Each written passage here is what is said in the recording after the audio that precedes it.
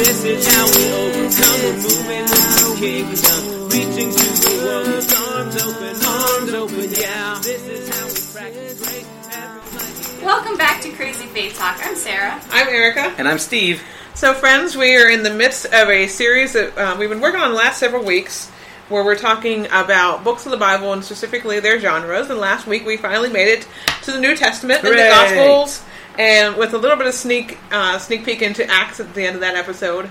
But where are we heading to next, Steve? Because there's much more to the New Testament than just the Gospels. Right, which is weird in a couple of levels. The next piece which takes up the biggest chunk of what we call the New Testament is reading other people's mail, is what are sometimes called epistles. And against the law, isn't it? It turns out it's illegal now, but it was totally cool back then. In fact, it was intentional. And we'll have to talk a little bit about how what we call the epistles are similar to what you might call writing a letter today, although even that's a dying art in the age of email, and how they are different from a private letter, and how there are differences between the letters that are seen to be addressed to a particular location, and those that seem to have been almost written as circular letters that were going to go to multiple locations, and where the writer was like, yeah, this is going to be good in one town, and then read it to the next and trade letters with them. But there's some of that. We should also probably say, as we talk about epistles, that a large number of the epistles in the New Testament, these letters, are written by or associated with Paul the Apostle, but we also have some letters that are attributed to other folks like Jude, or some are attributed to John, and we've got some one's attributed to Peter. We've got a James in there. We've got a letter called the Hebrews, which is not written by Hebrews, and we're not really sure who it was written to, other than that they really knew their Old Testament details, including the deep tracks, like the character of Melchizedek. That's a conversation in and of itself.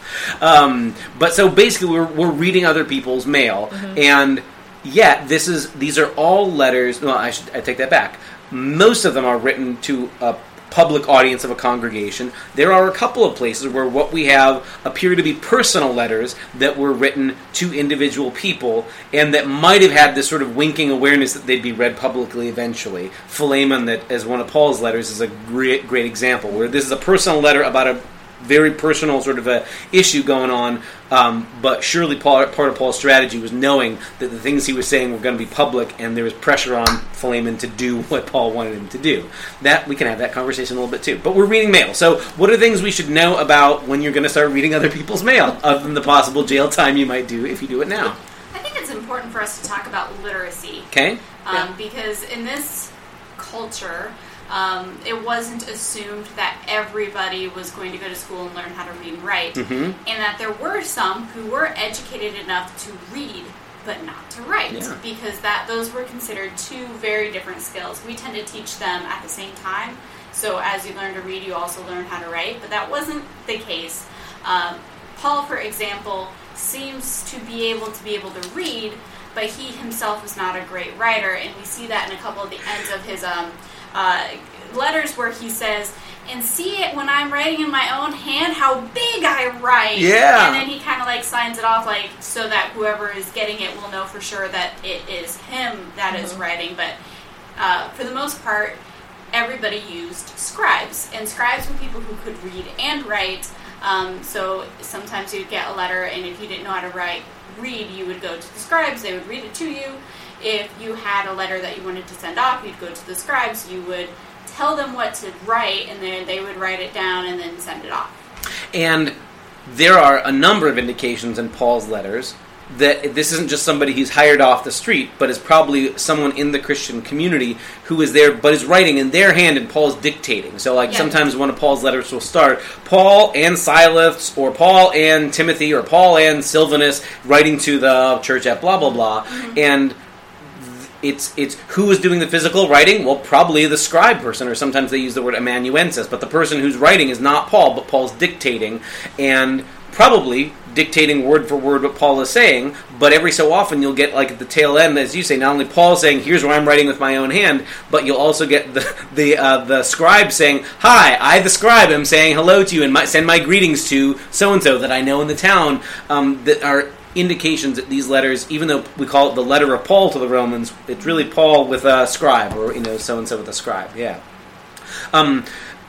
Maybe another thing we should say about how ancient letters work and how public letters work too is that in the ancient world, much like today, you will have like a letterhead at the top that'll be like who's sending you the letter, and then the dear so-and-so.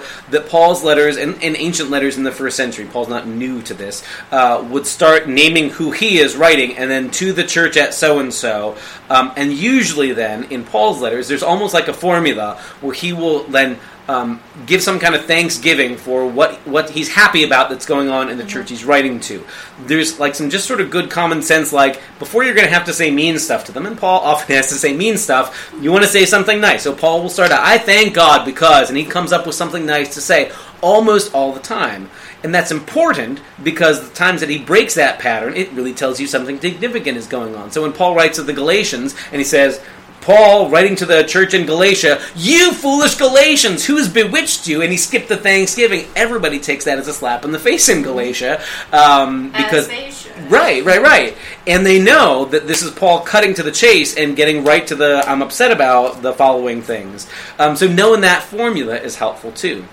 Other people have sometimes noted, this is maybe particular to Paul, because not everybody's writing theology in the first century, but that Paul's letters often have a pattern where he will write, to be broad about it, sometimes people talk, he'll write theology and then praxis later on. That he'll write sort of a, here's what I have to say about God and Christ and about the nature, and then he'll get around to answering individual questions or talking about sort of how we live. That may be painting with a broad brushstroke, but you'll sometimes get in Paul's letters, after he's sort of like expounded, here's the theology I have to tell you, he'll move on to, and sometimes it's a very, very concrete, therefore, you should do this. Mm-hmm. And then you'll get the next 4 chapters will be, here's how you should live, or what you should do, or he'll take up questions that they've asked him. It becomes very clear you're reading one half of a conversation. Like often to the church in Corinth, Paul will say, now you asked about such and such. Let me tell you about such and such. And he'll give his answer, and you have to tease out what the question was or what the background situation was.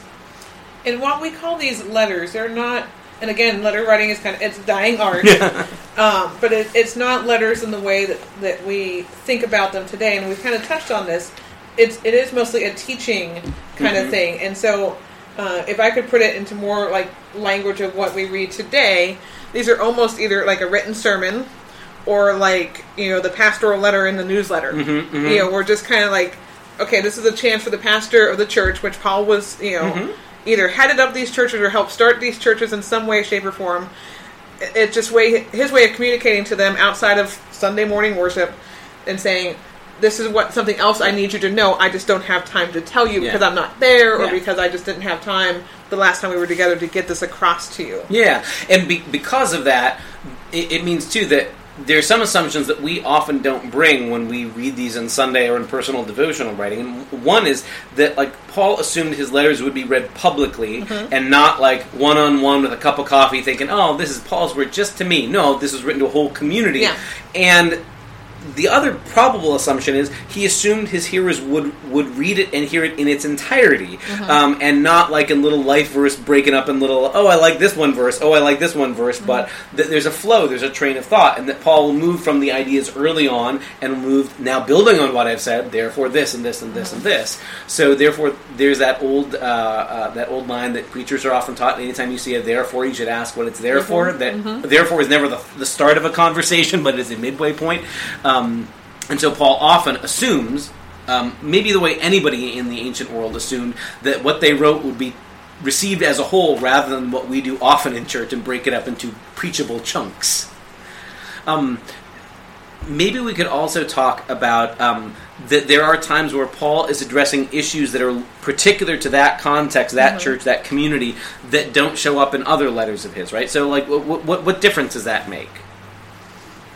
I'm thinking of, and help me, is it the Corinthian church in which he talks about women? I mean, he talks about women in a bunch of different places. There's a situation where there seems to be a group of Corinthian women prophets who are doing something in worship that he has to address. Yeah, and so, and that's one of those places where Paul is very clearly at least my understanding, is speaking to that particular congregation in that particular time. Right.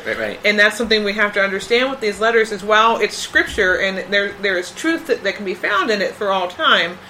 There are certain places, because there are letters to a particular church, that it's going to lean more towards being a truth for that church at that time. It may not generally be a universal truth for the larger church over time. I think that's a helpful example, because while it is true, for example, in the Corinthian correspondence, Paul takes a position on women having their heads covered when they're leading worship. That's not like at the core of Paul's. If you could distill all of Paul's theology down, women's head covering is not a high important topic. But yeah, it's addressed locally, and it's one of those places where it's interesting that while you'll get a passage somewhere in the Corinthian correspondence about that seems to suggest women shouldn't be in leadership roles, he also talks about when a woman is going to get up to preach, she should have her head covered. So it's like he's assuming it's happening and is okay with it there. So there's this, it's very occasional, clearly, and sometimes it seems like he's addressing that particular circumstance, not thinking 2,000 years ago, how could they misread this? He's thinking, right now, right here in Corinth,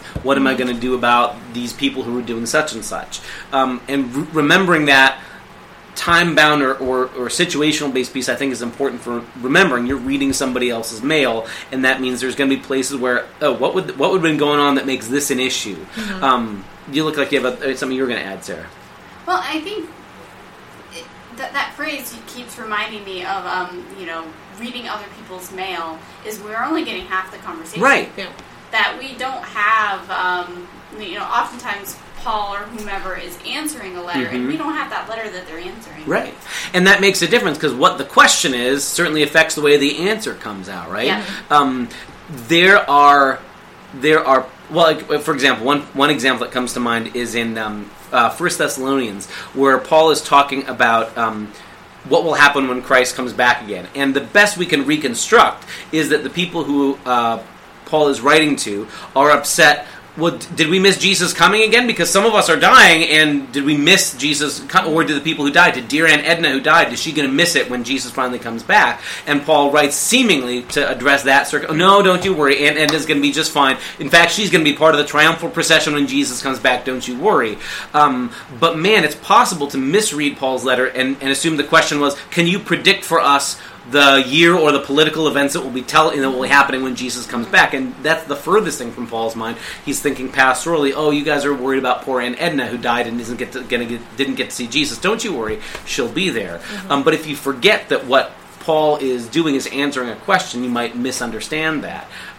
Similarly, you might concoct the idea that Jesus is going to whisk away people in some kind of rapture, when the imagery Paul uses is, no, when Jesus comes back, he's coming to what is his own, rather than Jesus is whisking people away. But if you bring the wrong question, or forget that what you're getting is the answer to a question, you'll mishear what's being said. Yeah, that's important. Maybe we could also talk for a little bit about, we've got letters that are attributed to Paul and are written to whole churches. We also have some things that have Paul's name on them and are written ostensibly to individuals, like 1st and 2nd Timothy, or Titus, or Philemon. And it's weird in a sense that not only are we reading other people's mail, but a very specific individual person's mail, and that makes it even weirder to read. Like, if I read letter to another church, I might go, well, okay, I'm part of a different church, but this is applicable to me because I'm part of a church. But a letter that's written to a particular person, it's a little bit harder to tease out. What does this mean for me, right? What do we make of that? Well, I think, while they're written to definitely specific people, I mean, again, there's that ultimate truth that lies in there. Sure. And so, like, to think of the Timothy correspondences, Paul is Timothy's mentor, Timothy's teacher, and so he's encouraging Timothy as a young preacher, as a young church starter, your church planner, okay, this is how you do this. As somebody who has lived through this, has done this work for a while, and has seen the ups and downs of ministry, here is some advice to help you in this. And as somebody, Timothy is a very young person, and as somebody who would be considered young clergy myself, it's helpful, like when he talks about him, don't let people discourage you because of your age. It's a reminder that the church leadership isn't just for those people that have been around forever. Sure. But, church leadership can be found in folks that are atypical, that are very, very young. You have even a teenager and early 20s young, and those people that have been around for 50, 60, 70 years. Sure. That's interesting that you mentioned that connection.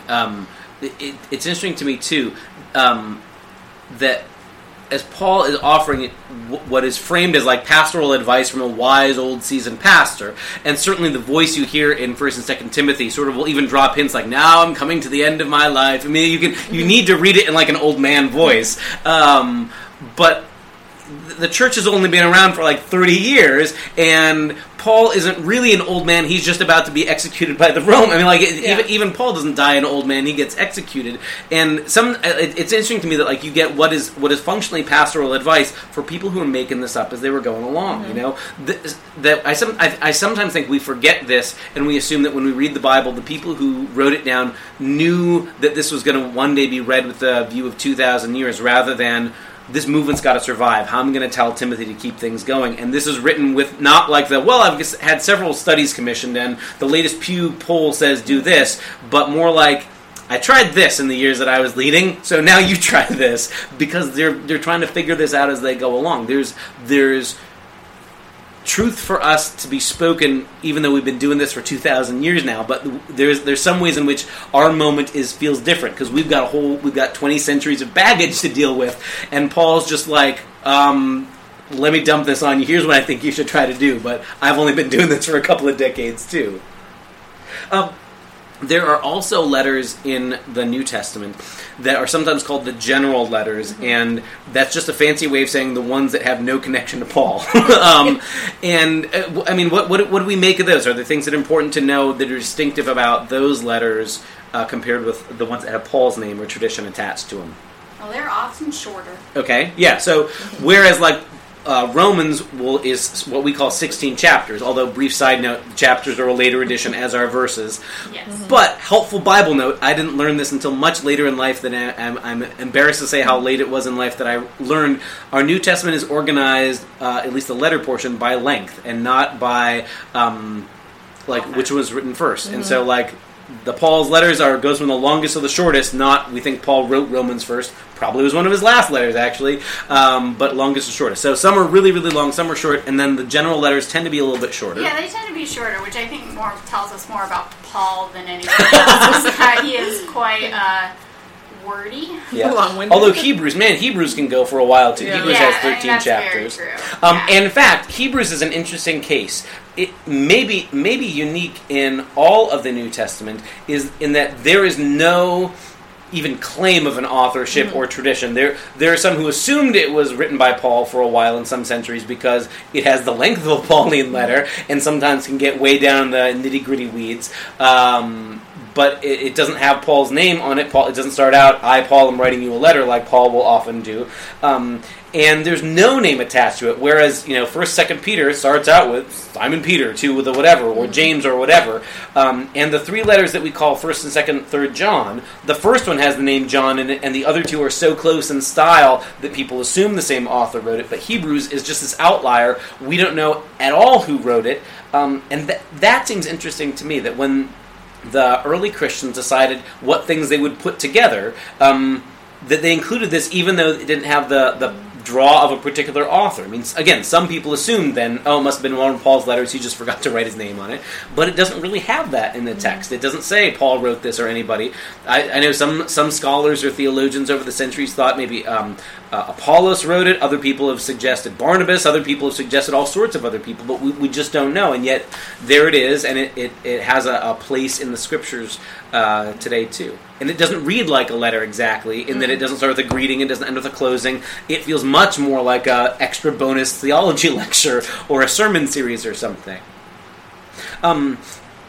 We also get the possibility in some of those general letters that they were written not to a single congregation, but to several. Sometimes you'll get a hint in that, like in 1st and 2nd Timothy, there'll be a reference to the churches in Asia Minor, and the assumption is this becomes a circular letter, that this would have been passed around, and that maybe there was enough similar going on in these contexts to warrant, you guys just read all this, that's fine.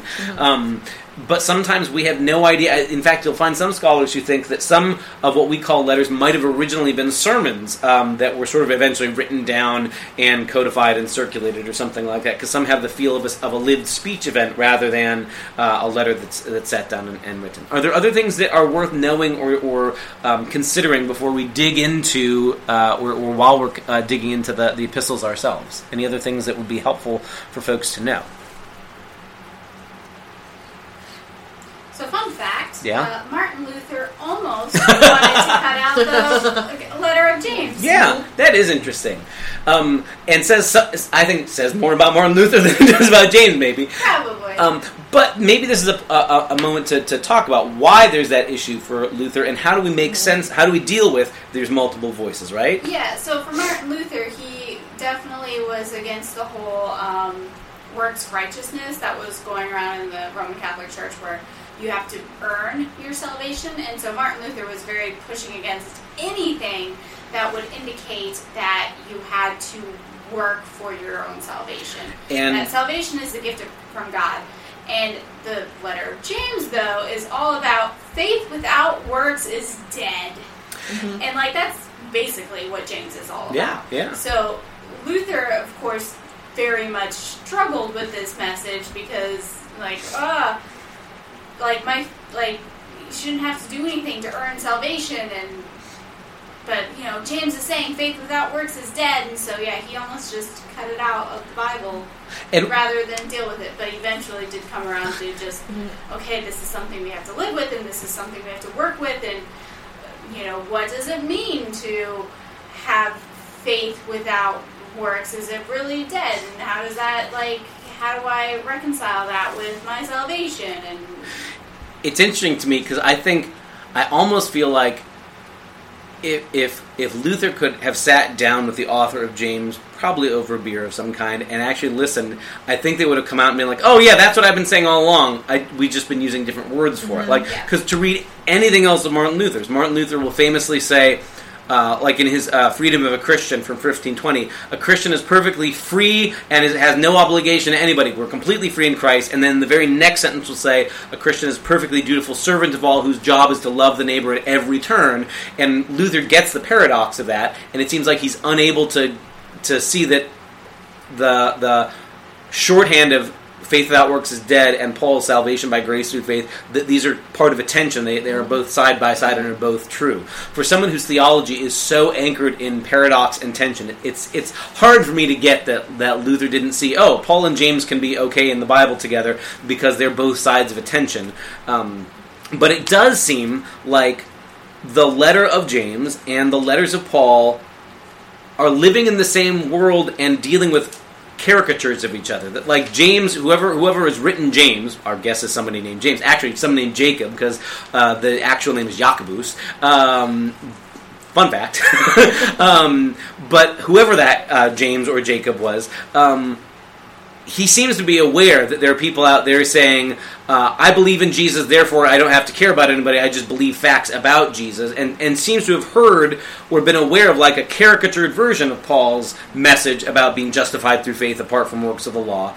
And it's fair to say, too, when Paul says justified by faith apart from the law, Paul means to say you don't have to keep kosher in order to be a Christian. Paul is particularly thinking about the works of things like we're not requiring you have to become Jewish first. You don't have to keep kosher. You don't have to be circumcised. Those things aren't essential. It's always been about this living, daring trust and faith in God. Paul assumes that will work itself out and that you will live in ways that love your neighbor. Of course, Paul assumes that. But again, like you said, Sarah, in Luther's world, he can't help but hear Paul through the lens of the medieval church of his day, and is assuming Paul is saying, you're free to be jerks to each other as long as you believe the correct facts about Jesus. And it's those caricatures maybe that are getting ruled out. And that Paul wants to say, nope, there's nothing you can do to earn God's love. And James wants to say, any living faith in God is going to result in love for your neighbor because that's the kind of God we have. And that those should be able to exist side by side. And yeah, sometimes people have been really upset about how those both are in our Bibles.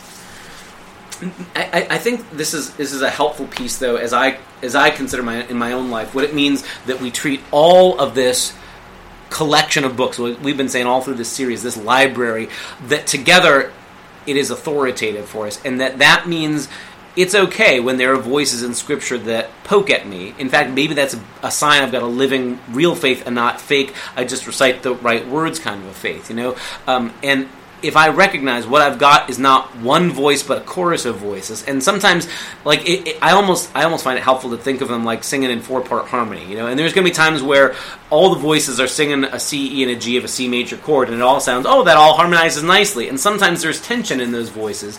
And in music, if you get a suspended seventh or you get a weird chord or something, you don't say the music is wrong. You say the tension is building towards something.